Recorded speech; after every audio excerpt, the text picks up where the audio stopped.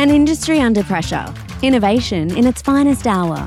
This is the Oil and Gas Technology Podcast, where sharp minds reveal the brilliance and sheer determination turning great ideas into new realities. Hear about how it happens in real life with your host, Michael O'Sullivan. The views of the host are expressly his own and should not be construed as the views of any other corporation, consortium, governing body, or interplanetary federation.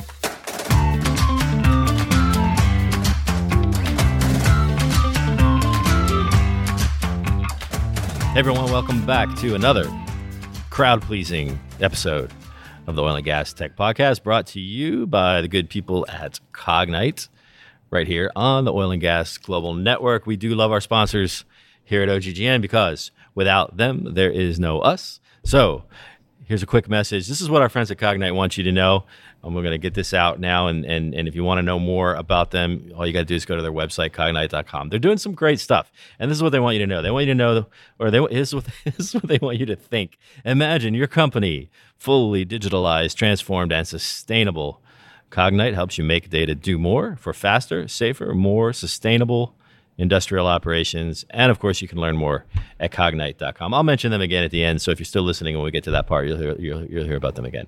My guest today is, I got a fantastic, we almost did the whole show already. We're sitting here at the table. I have a guest from a company called Gyro Data, and it is Mr., I'm going to get this right, Adrian Ledros. Is that right? Yeah, so thank you for being here. I also have we have kind of a side guest today. So we have Stephen Forrester, who some of you may know from the OGGN.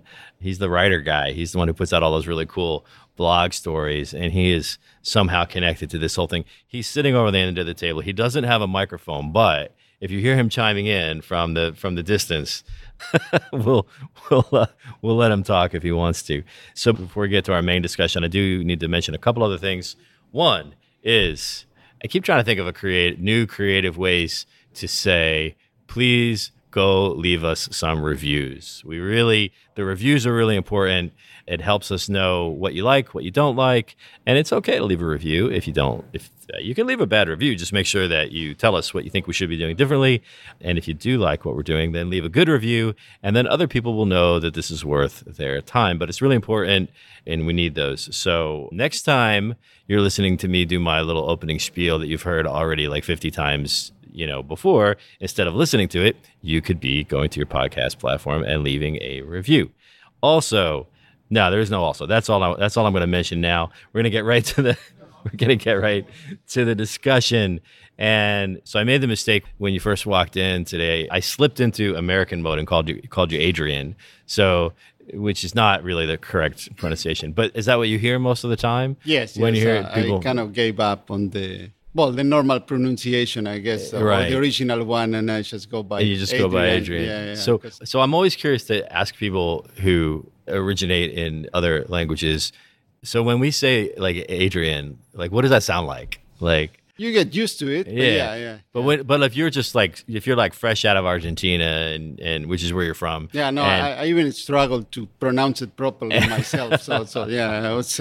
We roll the R and we say Adrian. Adrian, yeah. So I asked somebody that one time. I forget who it was, where he was from, but I said, "So what does it sound like when we say that?" And he said, "Well, we can understand what you're saying, but you sound like a little kid that's about 4 years old."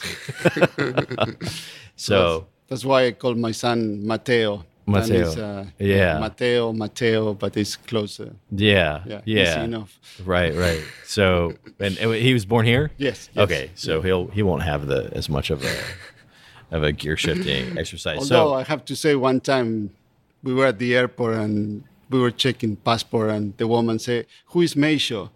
We were looking. Oh no! It's we look around. It's like, no, it's just us. But so all right. So this is a little bit of a tangent, but if you're an American and you do a lot of travel, as I used to do, especially in Europe or other places in South America, where there's a lot more countries and they're all closer together, right? So people are really accustomed to hearing other languages. They learn to speak. Most people in Europe know how to speak languages besides just their own. Yes. And so we seem sort of foolish here because we're just so kind of unaware of any languages other than ours. This is changing a little bit because, especially in Houston, because with the oil and gas industry, you got so much diversity of people coming from, but then you have to remember that like a large part of the United States is made up, there's people who live, like somebody who lives in Indiana, like you have to travel a pretty good distance, right? Before you start bumping into people who are speaking other languages. So I don't think we mean to be that way. I think it's just that it's such a large, like if you went into like the middle of Siberia, you're probably only going to find people who know, right? Right? Because you just don't have the connection points. So I think we don't mean to sound dumb in that regard, but we do sometimes. It's really bad. So, all right. So you are from Argentina. Originally. Yes. How long? Oh, wait. And I gotta go back to this because I always like to do a little homework on people before they come in. Usually I do it 30 seconds before you get here. And there's a thing back in there about like biomedical engineering. That's right, yeah. So that's almost like the oil and gas business. So you started out with an interest in engineering, right? But biomedical. Yeah, it was engineering applied to medical sciences, to biology, physiology, and all that. But one of the cyclical crises in Argentina, I finished university. There wasn't any work, so I looked for opportunities to do a master's. Yeah. And I found an opportunity. It's funny how that works. Most master's degrees are created because there's no jobs. Yeah, so I found an opportunity in Canada. I wasn't exactly biomedical engineer, but was using sensors and acquiring data, modifying that, conditioning, and producing something of value. Right. So instead of, I moved from biomedical to working with gyroscopes related to measurement while drilling. Right. And kind of decided to make the switch. Yeah. And it just kind of drop all my knowledge on some aspect and keep some of the other ones and kept going with a new field. So do you ever think about switching back? Is that come on. So when crude was at like $23 or $18, you had to be thinking about it. Trying to give you some second thought. Yeah, cool. So last year I got so many messages like on LinkedIn from people who would say, so I've been in the oil and gas industry for however many years, right? And things like, I'm a geophysicist, but I'm thinking about getting into cloud computing, or something because, and who would have ever thought that, all the work that you put in to learn to be a geophysicist, right? And you go, well, maybe I should get into this cloud computing stuff. Yeah, no, it make you think, really. Yeah, exactly. So, okay, and you mentioned university, and this is the university. So my Spanish got me as far as understanding that it's something like between rivers, right? Yeah. So there's rivers. Entre Rios, and so it's... Right. So is it just the school? That's the name of the province, and this the university, the national university of that province in Argentina. Yeah. Okay. It sounds beautiful. It was a good time. Well, also, I guess does it keep you, maybe we should put rivers around all of our universities because it would sort of keep people from getting very far if, things got out of hand. You can keep it, like if the party gets too crazy, you can keep it contained because they can only go so far as the river, right? Yeah. And I think this province is connected by a tunnel and 3 bridges to the rest of the land, right? So I guess you can take a boat, but with a car it's not that easy to. Right. Yeah. Good. Okay. So, all right. So let's fast. So you got your.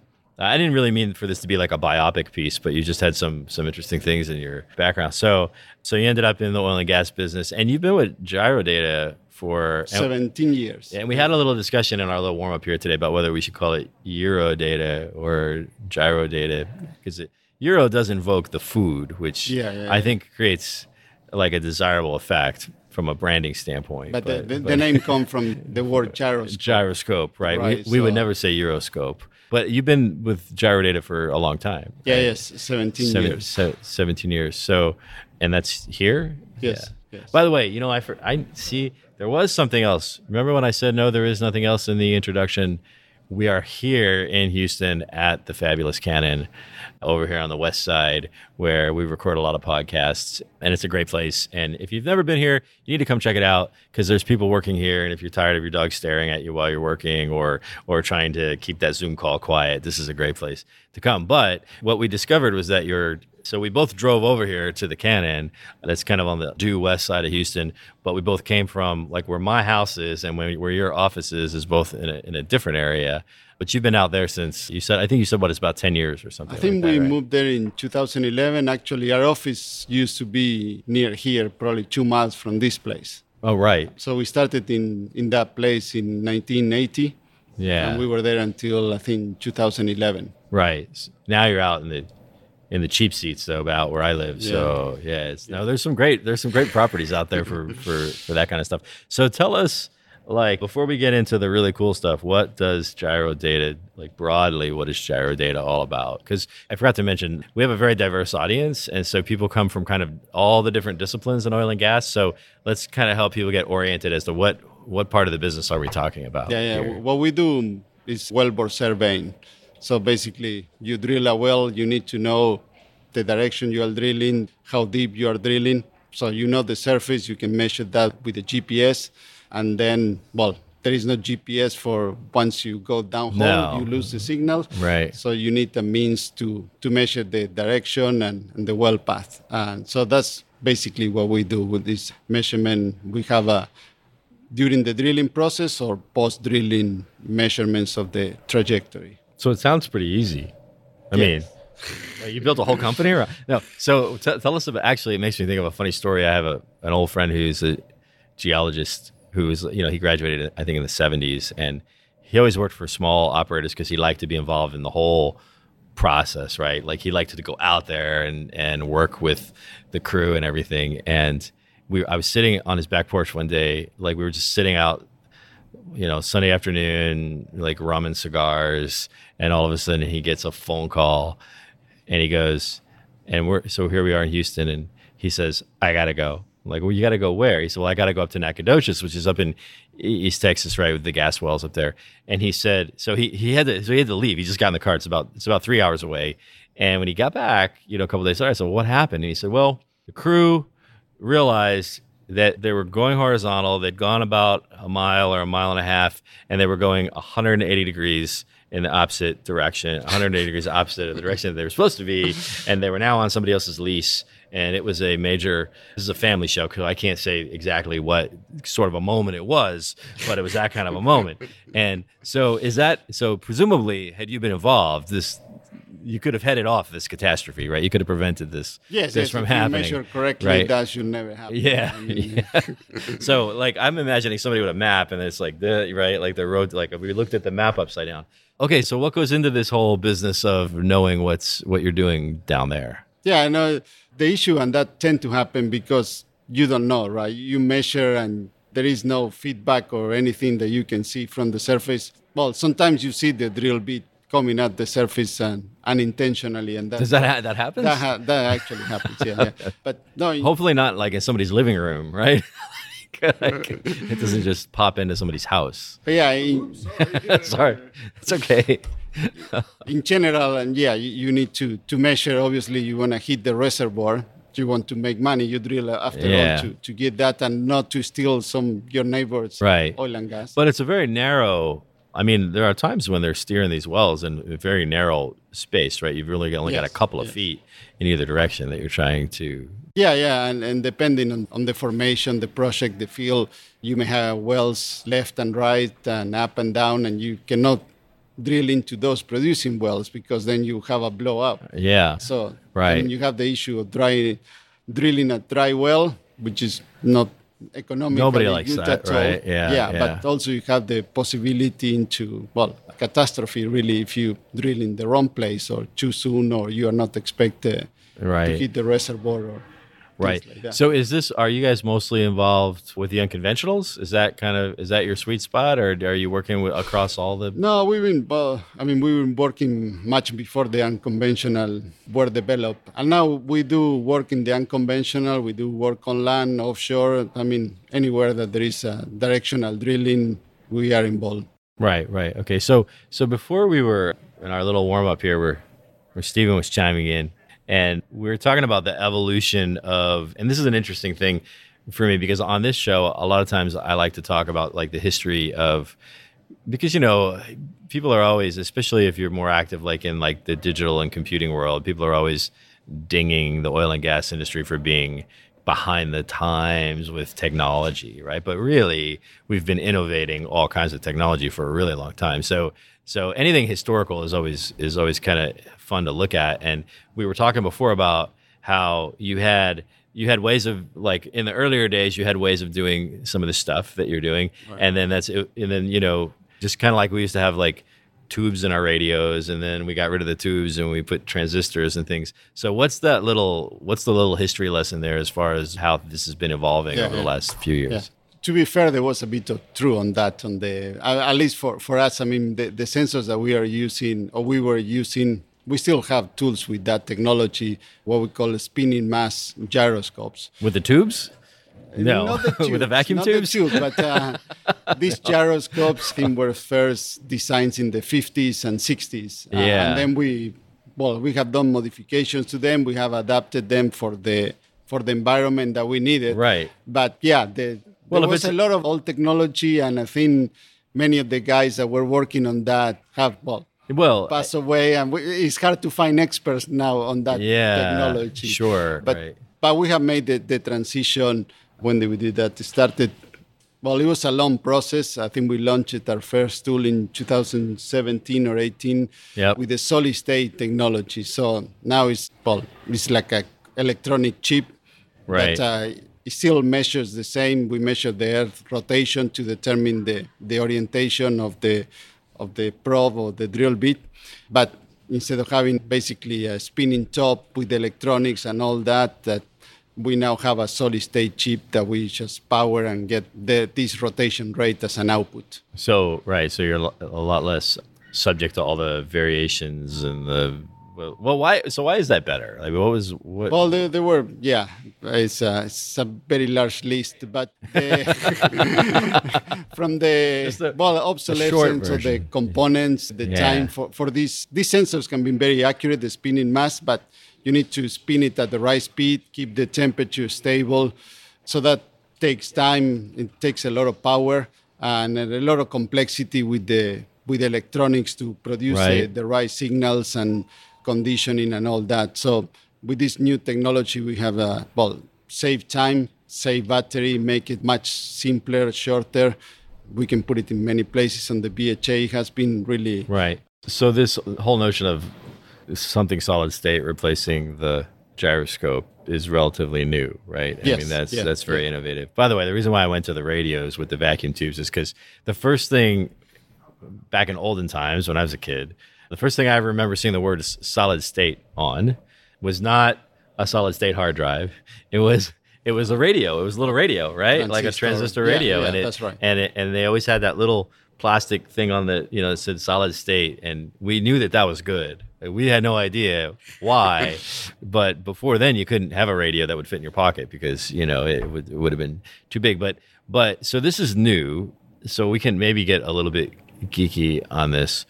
So I think we're all familiar with the concept of like a gyroscope is spinning, right? And it can sense like the movement of the Earth, I guess, right? And it can, but okay, now that you don't have something spinning anymore, you have something that's just an electronic circuit. How does it work? Yeah, instead of spinning, what it does is vibrating at a very high speed.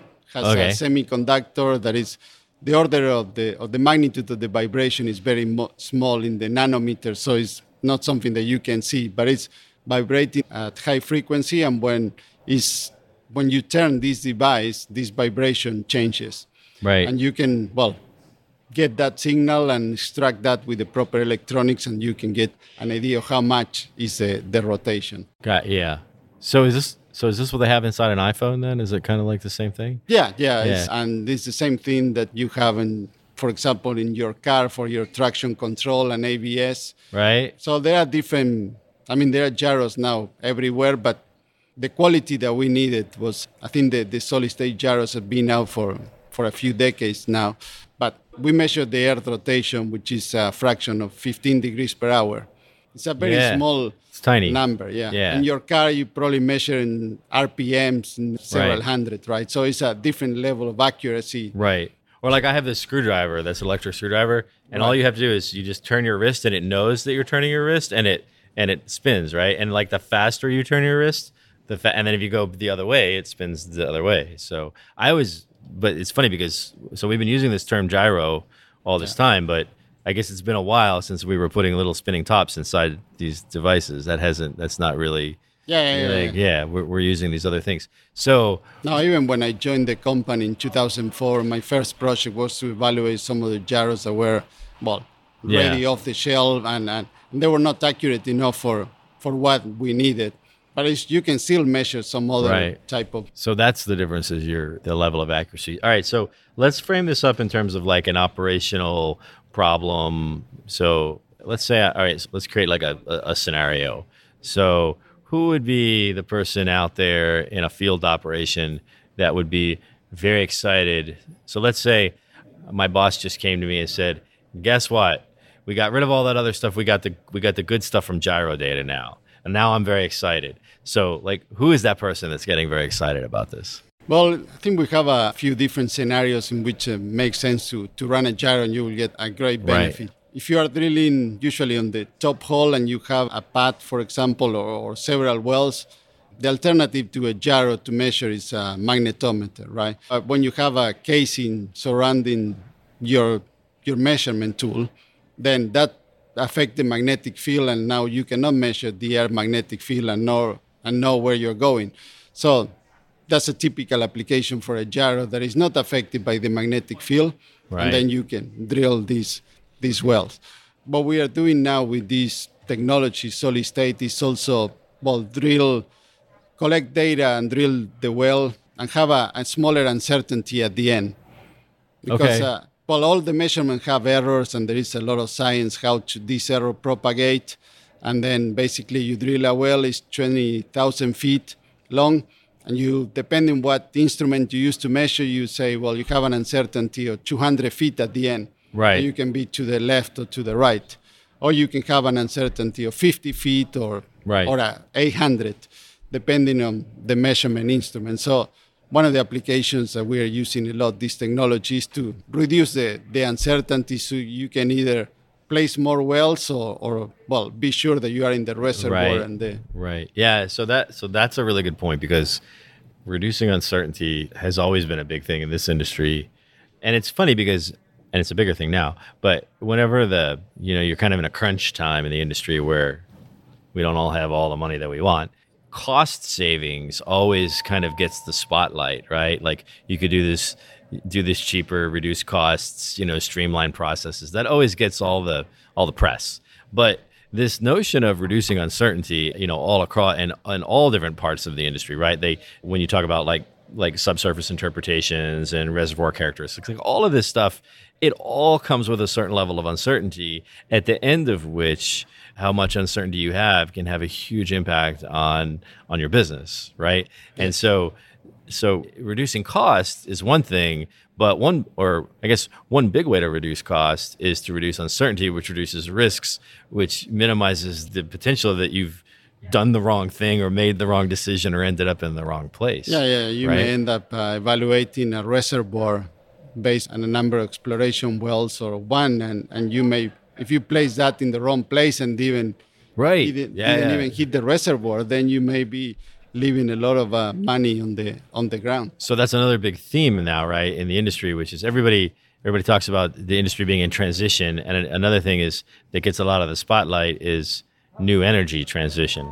But there's a lot of transition going on in the core business, and that's all about how do we get more value out of the assets we already have instead of constantly having to make new discoveries and find new reserves. So what are some examples of maybe if somebody's using, a customer's using your stuff, what does this turn into in terms of the business benefits that they can realize that? And I assume it's got something to do with, I'm going to get more out of this reservoir because I know exactly what I drilled, right? No, how does that turn into dollars? Well, I think that is a value, knowing exactly what it is and going back and assess the reservoir that you have and the production.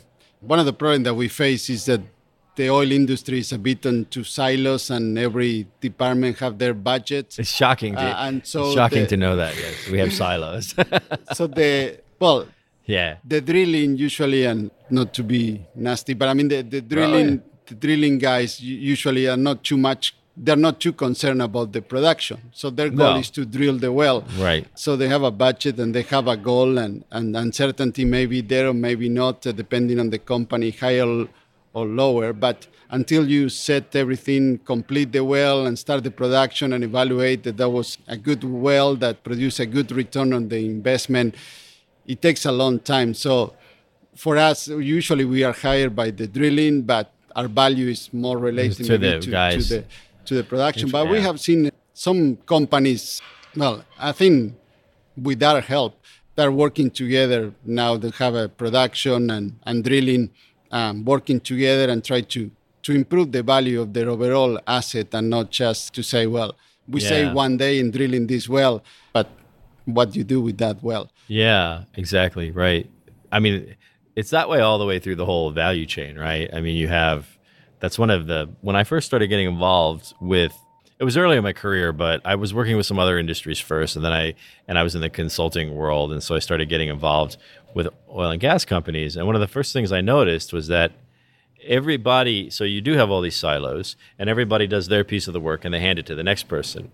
And the degree of quality or accuracy in each person's piece of work never sort of comes back on them. It just keeps flowing down, right? So if I'm interpreting seismic and I get it wrong, like that becomes somebody else's. And like one of the first questions that I asked, because we were working with people in the subsurface world, and I said, well, where do you, so you're making a lot of money because you're a very smart, geoscientist, and you should make a lot of money. And this is a very long process, and it takes a long time. And we've bought all this expensive software for you and all of this, right? But when you hand it off to the next step, you're saying, this is my best guess, right? And when do we look at the results, analyze those results, and come back and say, you know what, next time you do one of these, you should do this differently because we learned something down the stream, right? Like that learning thing never comes back. So I say all that to get to the point. So do you see that happening? Because if you could create that sort of a learning loop between drilling and production, I think you could do a lot of good in the industry, right? Is that what you're seeing happening? Well, some bigger companies, if we keep saying it'll come true, is that I hope so, yeah. And another way of looking at it is, I mean, you drill a well, how long may it take to drill a well? I mean, depending where you are, if it's an unconventional, conventional, offshore or not, but I don't know, 30 days and then you're going to produce that for 10, 20 years, but there is a lot of effort to save one day there for that process. Right. And even if you have a very small percentage you make things worse a little bit for production. If you look at the 10 years, I mean, you don't have to mess it a lot. And you have, the return on the investment is just... Yeah. Well, the ROI comes, as you said, it comes later, right? So the person running the drilling operation... So who usually introduces you into the picture when you come in?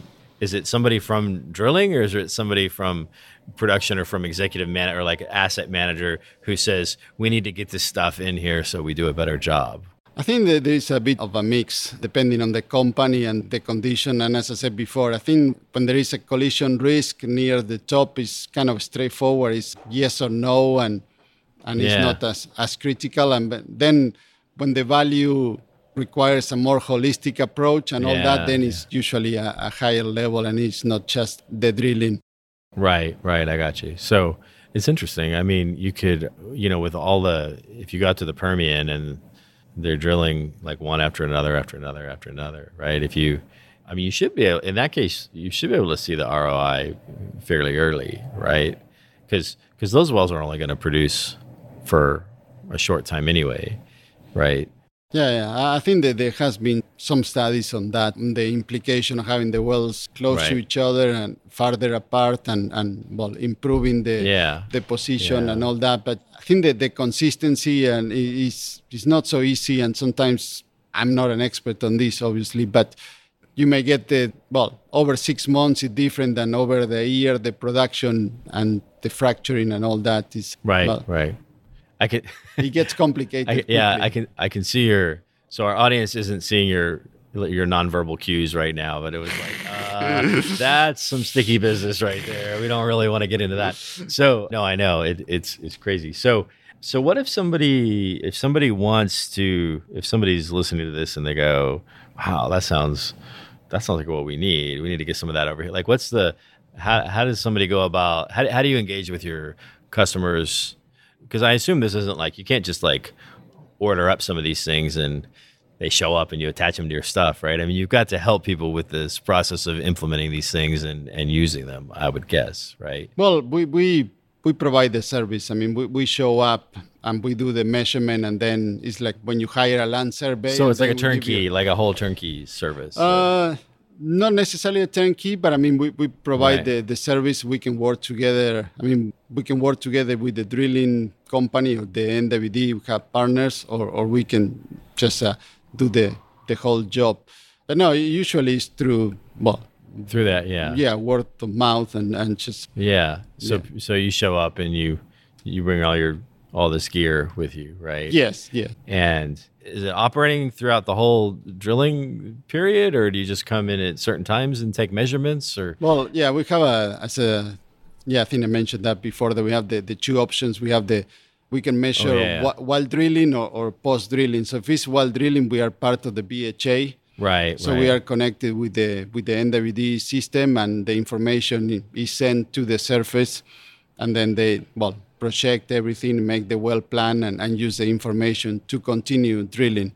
Then we have some other tools that we can drop when you get to the end of the section or the end of the well. You can literally drop the tool inside the drill pipe, and the tool is in memory mode, and you are measuring while the tool is coming out of the hole, and then we take measurements and we put all together and produce a survey. Or we have a wall line tool, so you can run the tool in wall line, or we can run it with some other combination. If you have a logging tool that you're going to run, we can place our gyro. Okay, yeah, so there's a lot of flexibility. Yeah. It seems like you'd want to do it while you're like showing up after the fact and doing it. Just sounds like it's going to be bad news, right? Yeah, but sometimes it's a very attractive option because it doesn't take any time. It's away from the drilling. Yeah, and you finish, and then you have the whole survey. So sometimes the NWD is good enough to drill the well, and then you just adjust or correct the data at the end, or at least verify that the NWD didn't have any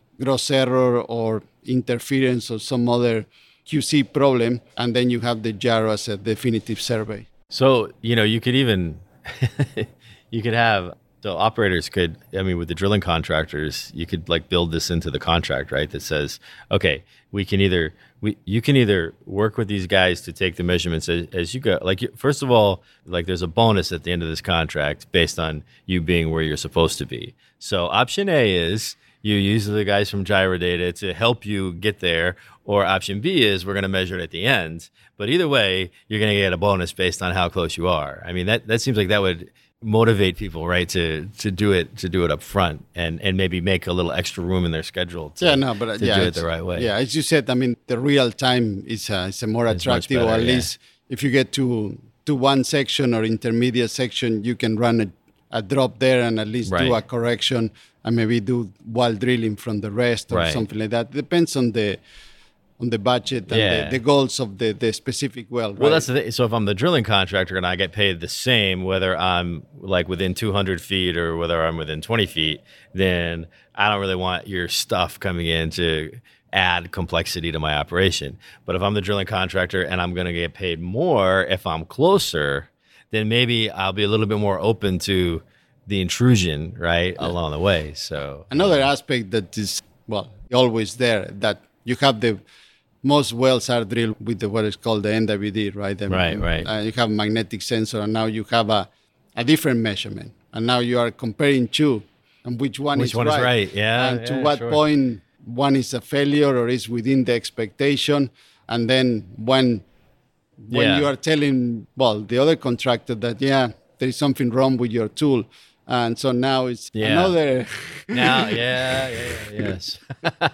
Yeah, I could see where you could be in. That's why you gave me that look when I started talking about the Permian, because I can imagine the fights that would happen there. Yeah, most people that are, they understand all the nuances and all that and are happy to have two measurements and they see the value even if they don't match. They know, well, it's somewhere in there and this at least is the spread I can expect and all that. And some other, it's just, I got two, now I don't know where my well is. I don't want to see you guys anymore. And so it's a bit. Yeah. I can see where, right. Yeah. Well, anytime you're in the business of telling people how far off they are from, or telling people whether they got it right or not, then you always run the risk of these sorts of little battles. Okay. So this is cool. I'm looking at the time. We're getting getting toward the end of the attention span. So we don't want people to change the channel. But if they want to know more about what you guys are doing, and we'll put all this we always put this in the show notes, but where can people look to find out more about the technology, about this part of the business, about what you guys are doing? I guess gyrodata.com, and there is a lot of information in LinkedIn and also the SPE, the One Petro database. There are a lot of papers there. So I think, if you just Google Gyro Data or Gyro Well Drilling, should be able to find enough information and contact. Okay, good. We'll put all that in the show notes. And thank you for making time and we coming down here to we could have just met at there's probably this is fun. No, this is good. It's a great place. We they let us use it and it works out really well. It's a great place. So Adrián Ledros. Did I get it right? Thank you. Yeah. Yes. All right. Thank you. Thanks for being here. I just got a couple of more things to say. I'll make it really quick. Thanks. And okay, so thanks again to our sponsor, Cognite. As I mentioned earlier, they are doing some amazing stuff. Check them out, cognite.com. When you think about industrial data and contextual, intuitive, you can, making things so that humans and machines can use it all together. Got to check out what they're doing. Also, I got to mention our street team, which is now led by the ever sleepless and hungry Brian Mon. If you wonder why I call him that, check out his LinkedIn profile. But he's our new chief of the street team, and they're doing amazing things. So I hear. And so look for that LinkedIn group. You can get involved there. You can also connect with OGGN on our website and get on the mailing list and find out about all the cool events we have going on. We were just talking about this earlier. We got new podcasts. We got new live streams. We're getting back into the live event business again, which is kind of fun. So you can find out about all of that there. Yes. And there's this guy that writes, we got a new section on the website called Perspectives. And so Steven is there writing some great. So you're taking stories from the podcast guests and writing kind of the backstory on the people, which sometimes is really cool. So we got that going on, and that's probably it for now. As always, big thanks to our audio wizard, Mr. Emin Fikic, in the magical land of Bosnia. He's the one who makes us all sound good, and he takes out all the parts that you're not supposed to hear. So, and he does it for all the podcasts. So he's a very busy person, and I don't know what we would do without him. That's it for today. And now we have Savannah, who is going to tell you about the events on deck. Hey everybody, it's Savannah from OGGN, and here are the events on deck for April 2021. This month we have 3 events, but if you'd like the full list, you can click the link in the show notes to sign up for our events newsletter. We send it out every month, and it includes more info about the events I talk about here. We even include events that occur 2 months ahead of time, so if you're interested in always staying in the loop about oil and gas events, make sure to check that out. First up, we have our in-person event, which is the Spring Pitch Party focused on clean tech. It'll be hosted at the Cannon on April 6th. Next, we have our 2 online events, the University of Houston PES Career Fair on April 8th, and the CSPG Geo Women E-Talk on April 20th. Other than these events, OGGN may be hosting some more live streams this month, so make sure to check out our Facebook, LinkedIn, or OGGN.com for more information about any of the live streams or events we have coming up. If you have any questions about these events or any of our shows, make sure to reach out to me through my email in the show notes. That's all for April. I hope you guys have a great month, and thanks for tuning in. Check us out next week for another entertaining and yet useful episode of Oil and Gas Tech Podcast, a production of the Oil and Gas Global Network. Learn more at oggn.com.